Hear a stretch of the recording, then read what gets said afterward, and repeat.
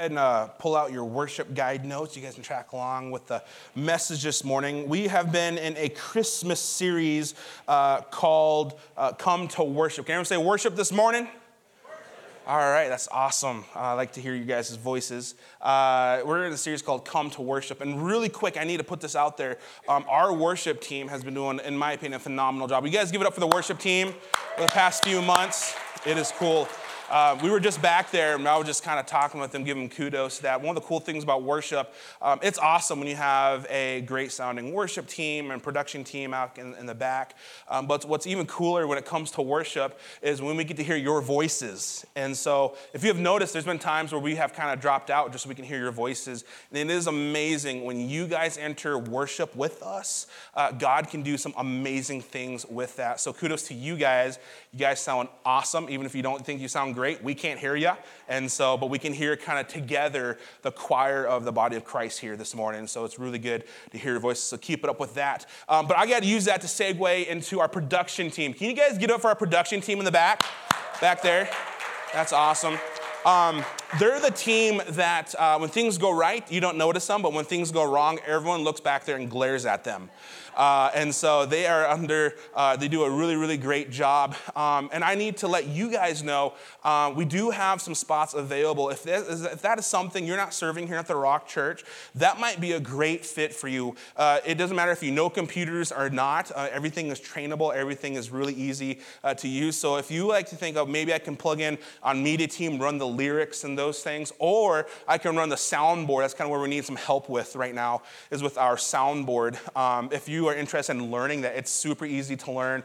Come talk to myself, come talk to Angie, our worship director down here, and we can let you know how that goes. We're looking for people, if you just want to serve just once a month, it helps us out tremendously. And so then it's all part of worship. And that's why we're really in this series talking about come to worship. Over the past few weeks, we have been looking at different postures of worship that we really see in the nativity scene. Does anyone have their nativity scene up yet right now? Does anyone here not have a nativity scene? Don't raise your hands. It's okay. We're not going to call you out. We've got a couple of nativity scenes. I've talked about them a little bit. I have a very unbiblical nativity scene, meaning that it's made up of all bears. And so you guys got my jokes. Thank you over here. But yeah, super unbiblical because there weren't bears, but we put that away. But that's up there. The kids like that one. And then I've got one that we got when we got married, and it was this really nice, expensive nativity set that we got from my grandmother. And it's one of those kind of experiential nativity set, meaning that you can, it's got real gold in it, real frankincense, real myrrh. You can break them apart, smell the spices and everything. And it's a learning experience. But this year, we've noticed that over the past few years, Mary and Joseph and a few wise men have experienced some very traumatic injuries. I don't know what's been happening or not, but we found out baby Jesus doesn't have a manger to sleep in. So what's worse than being born in a manger, sleeping on the kitchen counter at Fahrenbrook's house? So that's where Jesus is at right now. Mary is actually missing an arm. I don't know how that happened. We've been praying for healing. Nothing's happened yet. We're really praying for that one. And we don't know where Joseph's at. He was there, then he's gone. That's very biblical, right? The nativity story. And so, and then the shepherds are there. The wise men are there. But the most important thing, the gifts are still there. So we're still good to go. My kids haven't cashed in the real gold yet. So they're there. But we've been looking at the nativity scene where we're looking at various different postures of worship. The first week we talked about lifting our hands. Week 2, we talked about bringing and giving our gifts as an act of worship. Last week we talked about pouring out our hearts and worship as we make Jesus our refuge. And today we're going to talk about bowing our knees and worship. Bowing our knees and worship. So if you want to open your Bibles to Matthew chapter 2, verse 10. If you don't have a Bible, don't worry. We got some free ones in the back for you. You can grab one on your way out. They're also in your worship guide notes as long as the screen's behind me. But we've been reading this piece of scripture from various gospels. Matthew, Mark, Luke, and John. All they are just biographies of Jesus Christ. And we've been reading this piece of scripture. And this one in Matthew describes a scene and a posture of worship that we're going to discuss. So let's jump right in, and we're going to go ahead and read it. And it says this, starting at verse 10. It says, when they meaning the wise men, when they saw the star, they were filled with joy. Everyone say joy. I had you say that thinking I'm going to expound on that. I'm actually not, because I can get on a soapbox talking about how Christians can be filled with joy. You just listen to previous messages. They're all recorded. You can hear about how we need to have more joy in our life, especially during this Christmas season.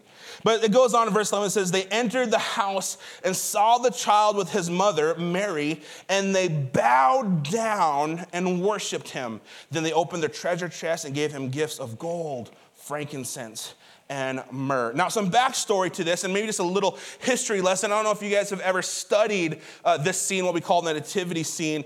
Majority of biblical scholars believe that this particular scene, we believe Jesus is actually to be around 2 years old. He's about a toddler during this time when the wise men actually found him at his house. So I know we have the nativity scene and it shows cute, quaint baby Jesus in a very clean manger, free of donkey poop and all that stuff. Everything's peaceful. Mary is looking perfect as always after giving birth to a baby. And if you guys know, that doesn't happen after you give birth to a child. It's very messy and traumatic, and it's just a lot of stuff, especially, hey, there's no room at the inn, Mary, and there's no doctor, so guess what? We're going to go to the barn outside of town, and you're going to have to just, deliver him on some hay, It's not the very prettiest of pictures, but this one right here, the wise men found Jesus, and he's actually a toddler, which I find super interesting, because the nativity scene, it shows the wise men around a baby, right? How many of you guys know toddlers can, they're not cute. Like, I like my toddlers, but they're not clean. And they're not quiet. And they like to mess things up. I have 3 kids, all under the age of 5, and somehow I am still saved and following Jesus, which is a miracle. But we have 3 kids at the under the age of 5, and Brooklyn is our youngest, being around 14 months. And so we have been blessed in the season of having a toddler in our house for like about the last 5 years. And so, and truly be honest, before I had kids, I was kind of judgy about other parents. Now, don't judge me, because before you had kids, you were judgy too. Meaning, we were out at the restaurant and I saw a toddler throwing a fit, throwing their mashed potatoes, and I'm like, that parent needs to get their act together, right? Or I was at Walmart and the toddler is screaming their heads off, and I'm like, my goodness, like, man, you know what? When I'm a parent, how many of you guys started that line, right? When I'm a parent, I'm going to get it right. And so I'm going to start reading the books. I'm going to start watching the videos. I'm going to get the coaching. And I'm going to do all of this stuff. And guess what? When I was about to find out I was going to be a parent, you know what I did? I watched the videos. I read the books. I got the coaching. And I said, I've got this in the bag. And it was cute until they turned 2. And they started doing things that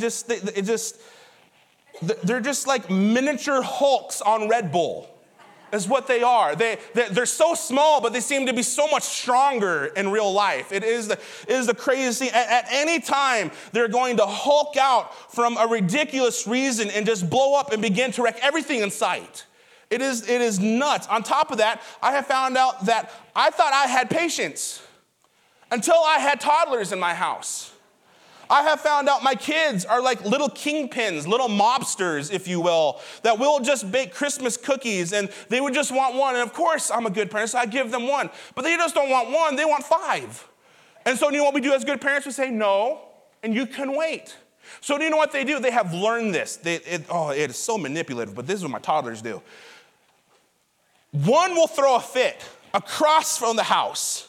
We'll have to go see what they're crying about while we are away checking on kid number 2. Kid number 1, the oldest and the tallest, goes in there, steals 10 cookies. You know why 10? Because she gets 5 and Micah gets 5. When we come back, we only have 2 cookies out of the dozen that we baked. What's happening? And Brooklyn is just sitting there as cute as ever, trying to distract us from the whole deal. Like toddlers know how to do this. It is the crazy thing. I mean, toddlers, they're gross. Their noses are always filled and draining with something. I mean, they just do something just disgusting. They're the only ones that I know that will just like make eye contact with you and just like tighten their lip a little bit and just drop one in their pants. Like, it's the most awkward. Has any parents experienced this? Like, are you pooping your pants? can you talk with me? Like, can you like not stare at me while you do this? It's weird. And then they're like, hey, I went potty in my pants. I'm like, I know, the toilet was right there, but you decided to do it here. Jill, I gotta go do something really quick. Dads, you've done that. I've done that plenty of times. Oh, man. Now, I don't know if toddler Jesus was like this at all, but I like to think that he gave Mary and Joseph a run for their money because he was a toddler. And it makes me feel better about my parenting. Anyone with me? Right? But I have to say this. I think it's a miracle in itself that full-grown wise men would bow down to a toddler and begin to worship him. I mean, these wise men, they weren't dumb men. They were called wise men, right? So they knew what they were doing. They knew who they were seeking. They've read the prophecies. They sought out scholars. They went to King Herod and said, hey, we got a little lost. Can you bust out your Jewish prophecies? Can you tell us where this king of the Jews is going to be born? Like, they knew who they were seeking. And when they came to the house, they saw toddler Jesus. And man, there was something there that they we found him. This is Emmanuel. This is God with us. And it says that they were overjoyed and they bowed down to worship him. I want to talk to you today about bowing down and worshiping Jesus, bending our knees, kneeling to Jesus in our worship. Kneeling in worship is something that I think we don't do enough. Kneeling is actually something very counterculture in our American ways. Kneeling is something that's so far beyond when we think of church and worship. We don't think of kneeling. In fact, I kind of did a little bit more studying, and this is not scholarly at all, but I found out men, we kneel 2 times in our life. You want 2 times we kneel? The day we propose. I didn't even do that. Oh, I know, that was bad. But ask Jill the story. It was cute and it was romantic, okay? It worked. So we kneel to propose, and we kneel for our sports pictures. You know what I'm talking about. You've got the football, and you're like manly, right? We do that. That's the only times we kneel. And I even kind of just studied women just a little bit. Women, they don't kneel at all. Even in pictures, they don't kneel. In fact, you know what they do? They pop. I found this out from my nieces. They pop. Because their natural reaction to pictures, and I don't know why you women do this, but men, we stand there and we smile, right? It's just, pictures. Women, they have to do this little deal. Like, they pop their leg and their butt goes this way and their knee goes this way, and they're all contorted like. It's the weirdest thing. It's this weird phenomenon that women do. Like, you know what I'm talking about. You know what I'm talking about. You see in all the pictures. It doesn't matter if you're 10 or 100. You all do it. It's the craziest things. But kneeling is something that even in us, we don't do naturally. We don't kneel. And, we pick on them, but when it really comes to kneeling, we don't kneel in our culture. In fact, we don't even bow down in our culture. And there could be tons of reasons as to why we don't do this, but I think the big one is kind of our pride. Because when you kneel or when you bow, it's actually an act of submission. And when it comes to our worship in Jesus, kneeling seems a little bit beyond us, or maybe below us, because it's not the American way. I mean, think about it. When you kneel or bow, it's a sign of saying, you're greater and I'm less. And there's another reason that I'll talk about here in a moment, but I just want to take a few moments this morning, and I want to share a few reasons that when it comes to Jesus, when it comes to our worship, especially during this time of Christmas, we should be drawn to our knees before Jesus Christ. That we should be drawn to our knees before Jesus. There's a psalm in chapter 95, and it gives us a reason, or I guess if we needed a reason to bow, Psalms 95 would actually give us that. This is what it says, 95 starting at verse 6 through 7. It says, "Come, let us worship and bow down. Let us kneel before the Lord our Maker, for he is our God. We are the people. He watches over us, the flock under his care. If only you would listen to his voice today. I guess that would be my ask for you as the pastor you're listening to today, is would you listen to God's voice? And as you listen to God's voice, would your natural response to be bowing down before him? And in fact, I've just got a few ways that I think we kind of just need to bow down. Really quick, a word study for kneel and bowing down comes this Hebrew word. It's this act of worship. It's mentioned over 170 times in the Bible. It's this Hebrew word of shakah. Shakah. It sounds kind of weird, I know, right? But it's this word of not just like bowing down. When we think of bow, we think of kind of like, we bow down. This term that when we talk about kneeling and bowing down, it means to fall on your face. To lay completely on the ground, nose touching the carpet. It is the lowest point that your body can physically do to get as close to the ground. And the Bible says that should be a natural response in our worship to Jesus. In Scripture, we read stories of people falling on their faces because of God. Not because of just God, but people all over the Bible fall on their faces before God because of God's holiness and glory. Man, if there's something that's not talked about a lot today, I think it's about teaching about God's holiness and God's glory. I think we've kind of, this might sound kind of bad. Please don't take this out of context. We've kind of dumbed Jesus down to just being this cool friend that we have. And Jesus is our friend, amen? Like we can go to him and have a personal relationship, but do not forget that he is the Son of God and he has all the glory and honor and praise. That comes with the title, King of my life. I mean, that's who we're worshiping. We read stories of God's holiness and glory. It's so great. People can't even handle it. We read of Moses. He asked to see God's face, and God said, you know what? You can't handle my glory, Moses. In fact, here's what I can do for you is you turn away from me. I'm going to pass by you really quick, and like my after effects, that's what you can see. It's kind of like seeing the tail of a monster that you've been wanting to see for a while, but you can only just get a little glimpse, and that's all you can handle. And so Moses, he's like, okay, I'll do that. And God passed by super quick. And Moses turned around and kind of saw God's glory of after he walked by him. And Moses in fact, his face, it is shone like a light because of God's glory. I mean, that just shows, if we think we know God's glory, just wait until you see God's glory.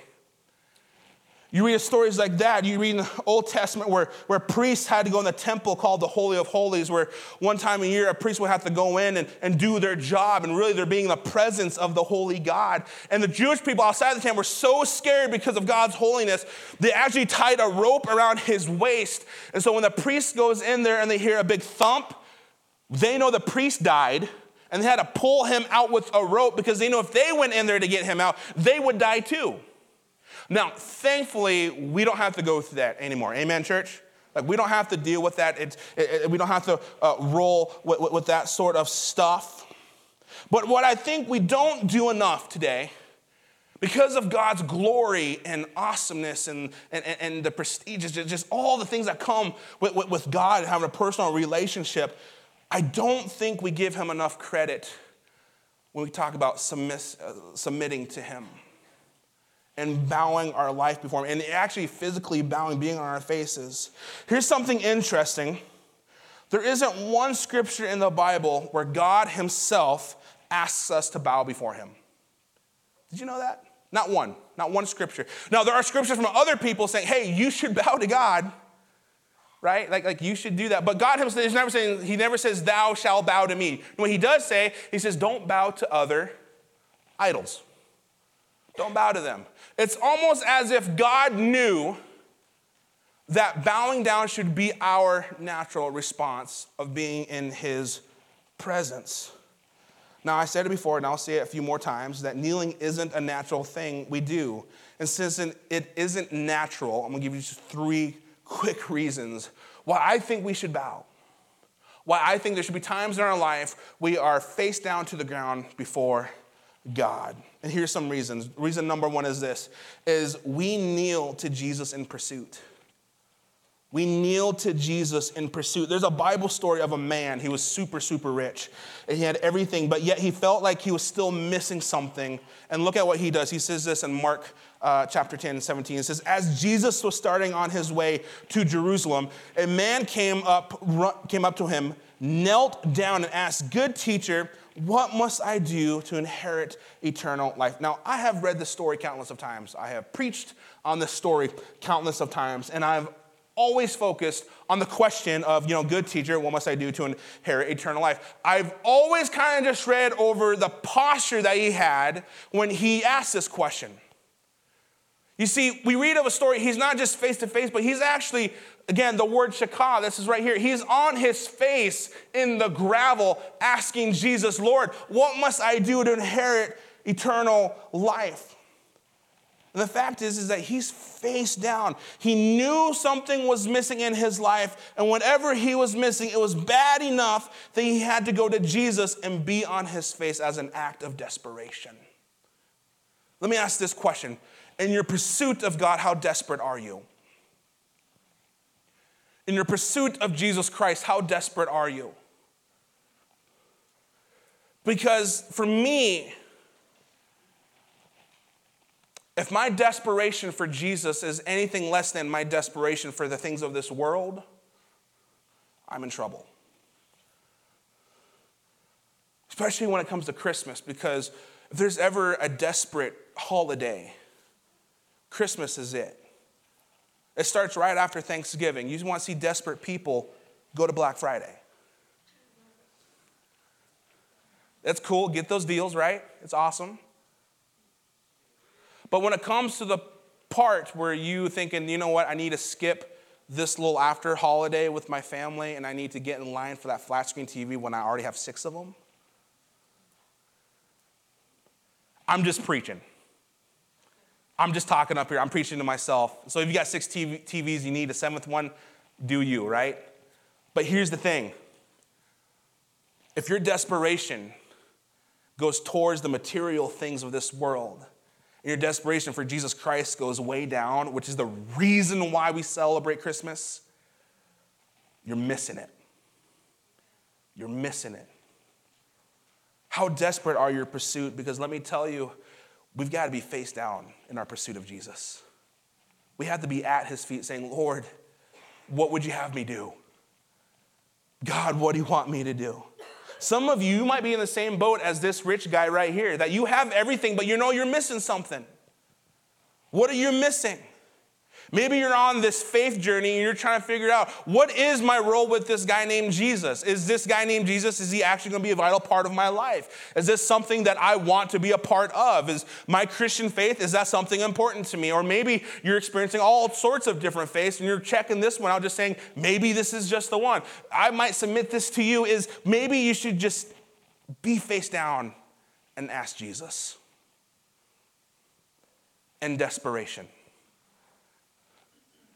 But be prepared, because Scripture says when you draw near to God, he's going to draw near to you. So during this Christmas season, kneel to God in your pursuit of him. Even as you pray and try to figure out this whole God thing, maybe just saying, Jesus, if you're really there, would you show me? Would you let me know? And let me tell you, God will let you know that he is the real deal. That Jesus is the real deal. So you got to kneel in pursuit. Some of us today, we might kneel in a different reason. This is number 2, is we kneel to Jesus in repentance. Repentance is a very churchy word that just means to ask for forgiveness and to turn 180. Meaning that you were heading in this direction and you realize that you were wrong, and so you ask for forgiveness and you turn the opposite way and you go this way. That is the picture of repentance. And the fact is that there isn't really one of us in this room that's inherently good. Be encouraged. Thank you for being at the Rock Church, right? But really, that's kind of the fact of it, is that humans, we're not naturally good. That's why there's evil in the world. We talked about that for about 4 weeks when we did our series back in October called It's the End of the World as We Know It. We talked about, as humans, we're not inherently good. That we do bad things. We have sinned. We've done bad against people that we love, people that we care about. And even we've done bad against Jesus himself. Even me as a pastor, I have been there. Even as adults, we do things that break the heart of God. And we know this, and I say this during worship, that Christmas is a magnifier. That if things are going good during this season, it's going to feel really, really good. But if you have done something that breaks the heart of God, or even just you've broken someone else's heart in your life, you really feel it during Christmas, don't you? You feel that. It's in your heart. And you're feeling shame and guilt and what we Christians is called conviction, that, hey, you've done wrong, you need to fix it. You really feel that during Christmas. I would suggest this, is that in this time, kneel to God in repentance. Kneel to God. And this is why Jesus is the only one that can truly forgive you. He's the only one. He's the only one that can forgive you. There's another Bible story in Luke. If you want to turn to Luke, I'm going to give you the chapter here pretty quick because my notes went down on me. There's a story of a guy who knelt in repentance, and it's this guy by the name of Peter. Peter, he fishes for a living, and he's out on this boat, and Jesus is on the shore. And Jesus hollers out, he says, hey, throw your net on the other side. And the reason why this story is kind of interesting, he says, Peter, he fishes for a living. He's a commercial fisherman. And so if you guys have ever been to Israel with me, or if you go to Israel with me, you actually get to be on a boat that is a replica of what they may have fished on the Sea of Galilee. And these boats, they're not the biggest boats. I mean, they're cool-looking boats, but they're kind of narrow. They're only about as wide as like the section of these chairs, really.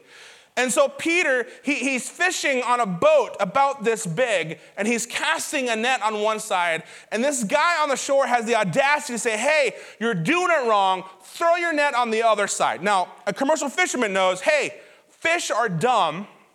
If there's no fishies here, there's not going to be any fish over here.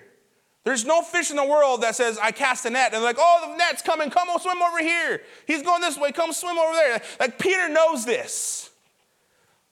And he's like, what is this guy talking about? But he's like, you know what? I'm just going to kind of please him. And I'm going to throw the net on their side. And he'll be the one that's going to be like, oh, yeah, I'll stick to carpentry and you stick to fishing, right? Type deal. But when Peter pulls up the net, Scripture says that the nets were just overflowing with fish, so much so that the net actually broke. Now, what's the reason of this story? Luke 5:8, he says this: when Simon Peter realized what had happened, that all the fish and the nets broke, and this guy was actually right, he fell on his knees before Jesus. Why? Because he knew he was Jesus, and he knew what he has done was wrong. He says, oh Lord, please forgive me. I'm such a sinful man. It's an act of repentance, church. And here's the cool thing about Jesus. Jesus will never, ever, ever, ever, ever turn away from a repentant heart. Never, ever. I don't care how bad you think you are. If you come before Jesus with a repentant heart, he will never turn away from you. At all. Some of you are here and you're surprised maybe you're in church.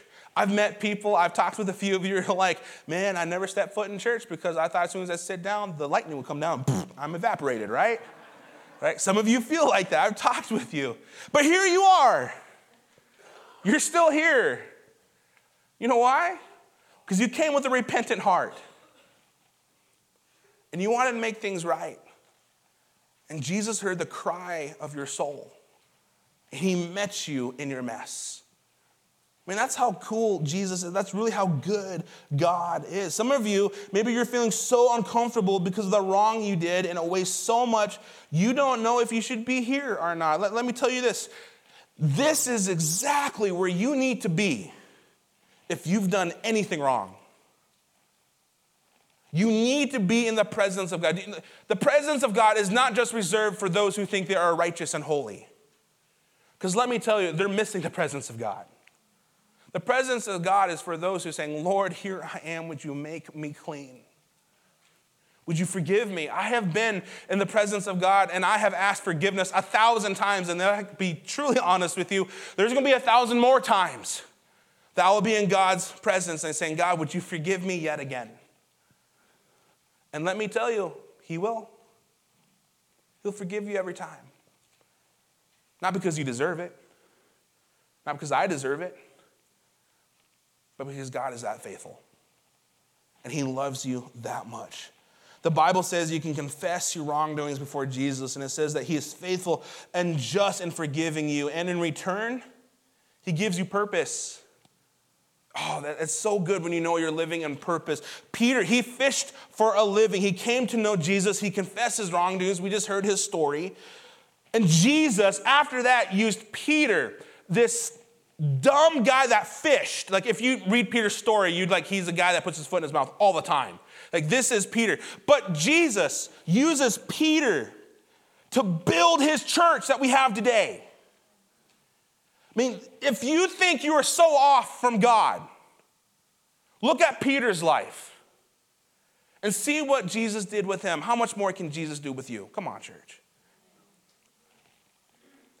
If you think you are so bad, and you've done so much just so much wrong, just come in the presence of Jesus and say, Lord, would you forgive me? And he will. And allow him to use you and be prepared to live in your purpose and your calling. And that's what waits for you. Kneel before Jesus in repentance, receive his forgiveness, because when you kneel before Jesus, he will give you the strength to stand in this world. He truly will. And it's amazing when that happens. Here's the last point. We need to kneel in Jesus in our pursuit and repentance, but this is kind of the big one. This is kind of the kind of uppercut after the right hook. If you guys know boxing, right? Get the uppercut and then there's the knockout punch. This is it for you, so be prepared. All right? This is the big one. This is it. This is it. We kneel to Jesus in submission. We kneel to Jesus in submission. I'm going to share something that I don't think I've ever shared from the platform. And I'm a little nervous in sharing this with you. And some of you guys are tuning in like, oh man, he's going to drop some truth on us right now. I am not. I'm going to share something about me. And this could be wrong. I don't know. Don't send me any emails. But there is a unique sport that I actually like watching. And it's the sport of UFC. You're a sinner too. That's good. It's awesome. It's great. And I don't know what with UFC, but there's something about in this sport where it's just brute force against brute force. I mean, I never did this sport. I don't think if this whole preaching thing doesn't work, I don't think I would ever go into it because I don't like getting beat up. But there's just something about it. Like in high school, there's something about like you just want to I want to show my strength. And so I did wrestling. Because wrestling is really kind of an individual sport. You're matched with a guy who's kind of same weight, same height, and really your whole job is to get them pinned down. But in UFC, you don't get to be pinned down, and you don't get to, just when both your shoulders touch the mat, then, oh, good, the other guy won. In UFC, your goal is to get this guy to tap out. I mean, has anyone seen like an MMA? MMA. You can raise your hands. It's okay. Your pastor sees it. That's all right. But these guys, they do these holds on these people. Like one of the most painful ones that I have seen is this guy did like this reverse arm bar on this guy. And you can see his muscles and his shoulders stretching out and they're about to pop out. And this guy is like, no, I'm going to win. I'm going to win this thing. And then the pain gets so bad, he does this. He goes like that. And as soon as someone does that, in UFC, game over. He tapped out. He's done. He's done messing with this guy that clearly had the upper strength, that clearly had the authority, that clearly was more powerful than him. And he says, I've had enough. I submit. You are better than myself. I said this in the beginning of the message. Every culture, besides the American culture, has an act of submission in the form of bowing or kneeling. The Europeans, they curtsy before royalty. The Asians, they bow down before the elderly and the leaders of corporations or in their community. Even in the Middle East, the Muslims, they get on their face several times a day praying to their God. We believe that Jesus is Lord, so please keep that in context, please. But even when it comes to the American church, we don't bow down. Let me say it this way. We refuse to tap out to God. We refuse to tap out. In fact, some of you are in a wrestling match with God right now. And you're feeling like you're just being pulled apart and you're under the pressure and everything you tried to fix it. You tried to do a counter move. It seems like there's another counter move and you're exhausting yourself and it's like the third or fourth round and it's getting bloody and it's not looking pretty and you just don't know what to do, but you don't want to tap out because people have taught you don't tap out. Let me tell you this morning, you need to submit to God. You need to kneel to God. Even Jesus points this out to us. Even Jesus had to submit to God. Isn't that kind of crazy to think like that? Let me share the story with you, one of the last verses of today. Luke 22, he says this. He, meaning Jesus walked away about a stone's throw and knelt down. He bowed down to pray. Father, if you're willing, please take this cup of suffering away from me. Man, that shows kind of a little bit of humanity of Jesus, doesn't it? But he says something that I think we forget in our prayers. Yet, I want your will to be done, not mine. We're really good at the first part. Lord, take this from me. I hate this. Like, I don't want to wrestle anymore. I'm tired of this. But we don't finish it up with God, but I want your will in my life, not my own. Because we walk away from these wrestling matches still thinking that, yeah, I've got the upper hand. Yeah, I'm good to go. I'm in control. Even Jesus had to kneel down in submission and traded his own will for God the Father's will.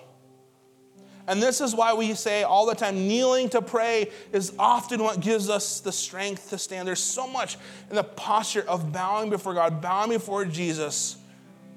But bowing can be a little bit hard because you are really saying, Jesus, you're better than I am. You're stronger than I am. You know more than I do. You have more control over this life than I do. God, you are greater and I am less. Now, let me share this last little sub-point with you. And we're going into just a little time of worship. This last little point is going to come off brash, but I need to say this because I wouldn't be a good pastor if I didn't, and it is truth, and you need to know this. You have a choice in kneeling before God, and you can make the choice to submit now by your own choice, your own free will, and saying, God, yes, like you're better than I am, or you can do it by force later. And it's so hard because there's so many, even Christians, we forget this part of Scripture. That in Philippians chapter 2, it says, there's going to be a time when all this is gone and faded, and we're all going to be standing before God. And those who kneeled by choice are going to be on this side, they're going to be celebrating. And they're going to be praising Jesus. But there's going to be a whole other side that are going to be forced to their knees. And they're going to have this horrible feeling in their stomach, looking at God and all his glory and saying, I missed it. You see, here's the thing about hell. Hell is much more than just the torment and all the horrible things that happen there.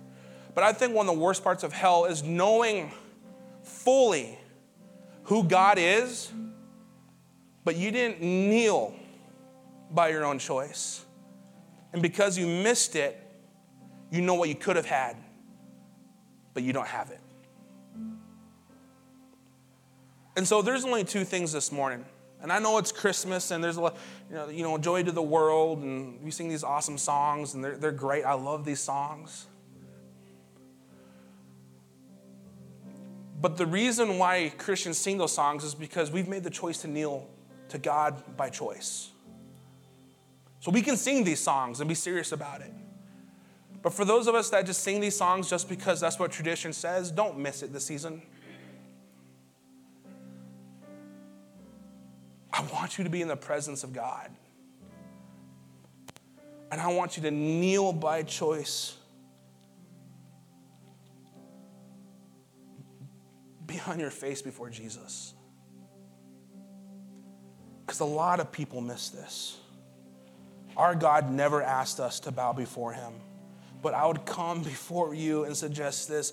We celebrate Christmas because Jesus came from his throne in heaven to be born as a baby, to live a perfect life, to die a sinner's death that he did not deserve. He rose 3 days later. He defeated death so that any of us can call on the name of the holy and wonderful name of Jesus Christ and have eternal life only through him.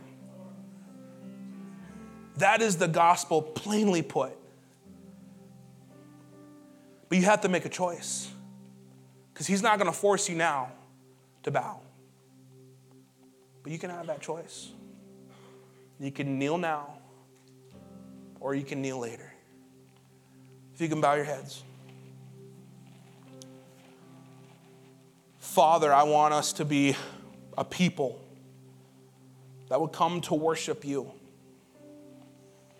Not just in a building like this. It's easy to worship in a building like this. We got the lights, we got the band, we've got the tingly sensation that we get when things seem good. But Lord, I think the powerful worship begins in our life starting Monday through Saturday. When we're in the muck, we're in the mud, we're in the fights, we're in the arguments, we see social media, we see how the world is going. Lord, I pray we would be a people that we wouldn't respond in a worldly manner, but rather we would respond in a manner of worshiping you.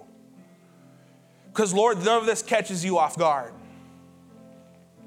You're still in control. And so, Lord, maybe over the next few moments as we come before you, there's going to be a lot of different postures of worship. Maybe we're going to lift our hands. Maybe we're going to pour out our hearts. Maybe we're going to bend our knees. But whatever it might be, God, would you meet us in this place? And I ask that knowing fully well that you are. Because it says when we draw near to you, you will draw near to us. So Lord, this Sunday before Christmas, all the families here, families are coming, getting ready with the presents and the gifts, and it's a really exciting time. Lord, would we take the next few moments and just be caught up in your presence? Meet you in this place. Church, will you stand and worship with us?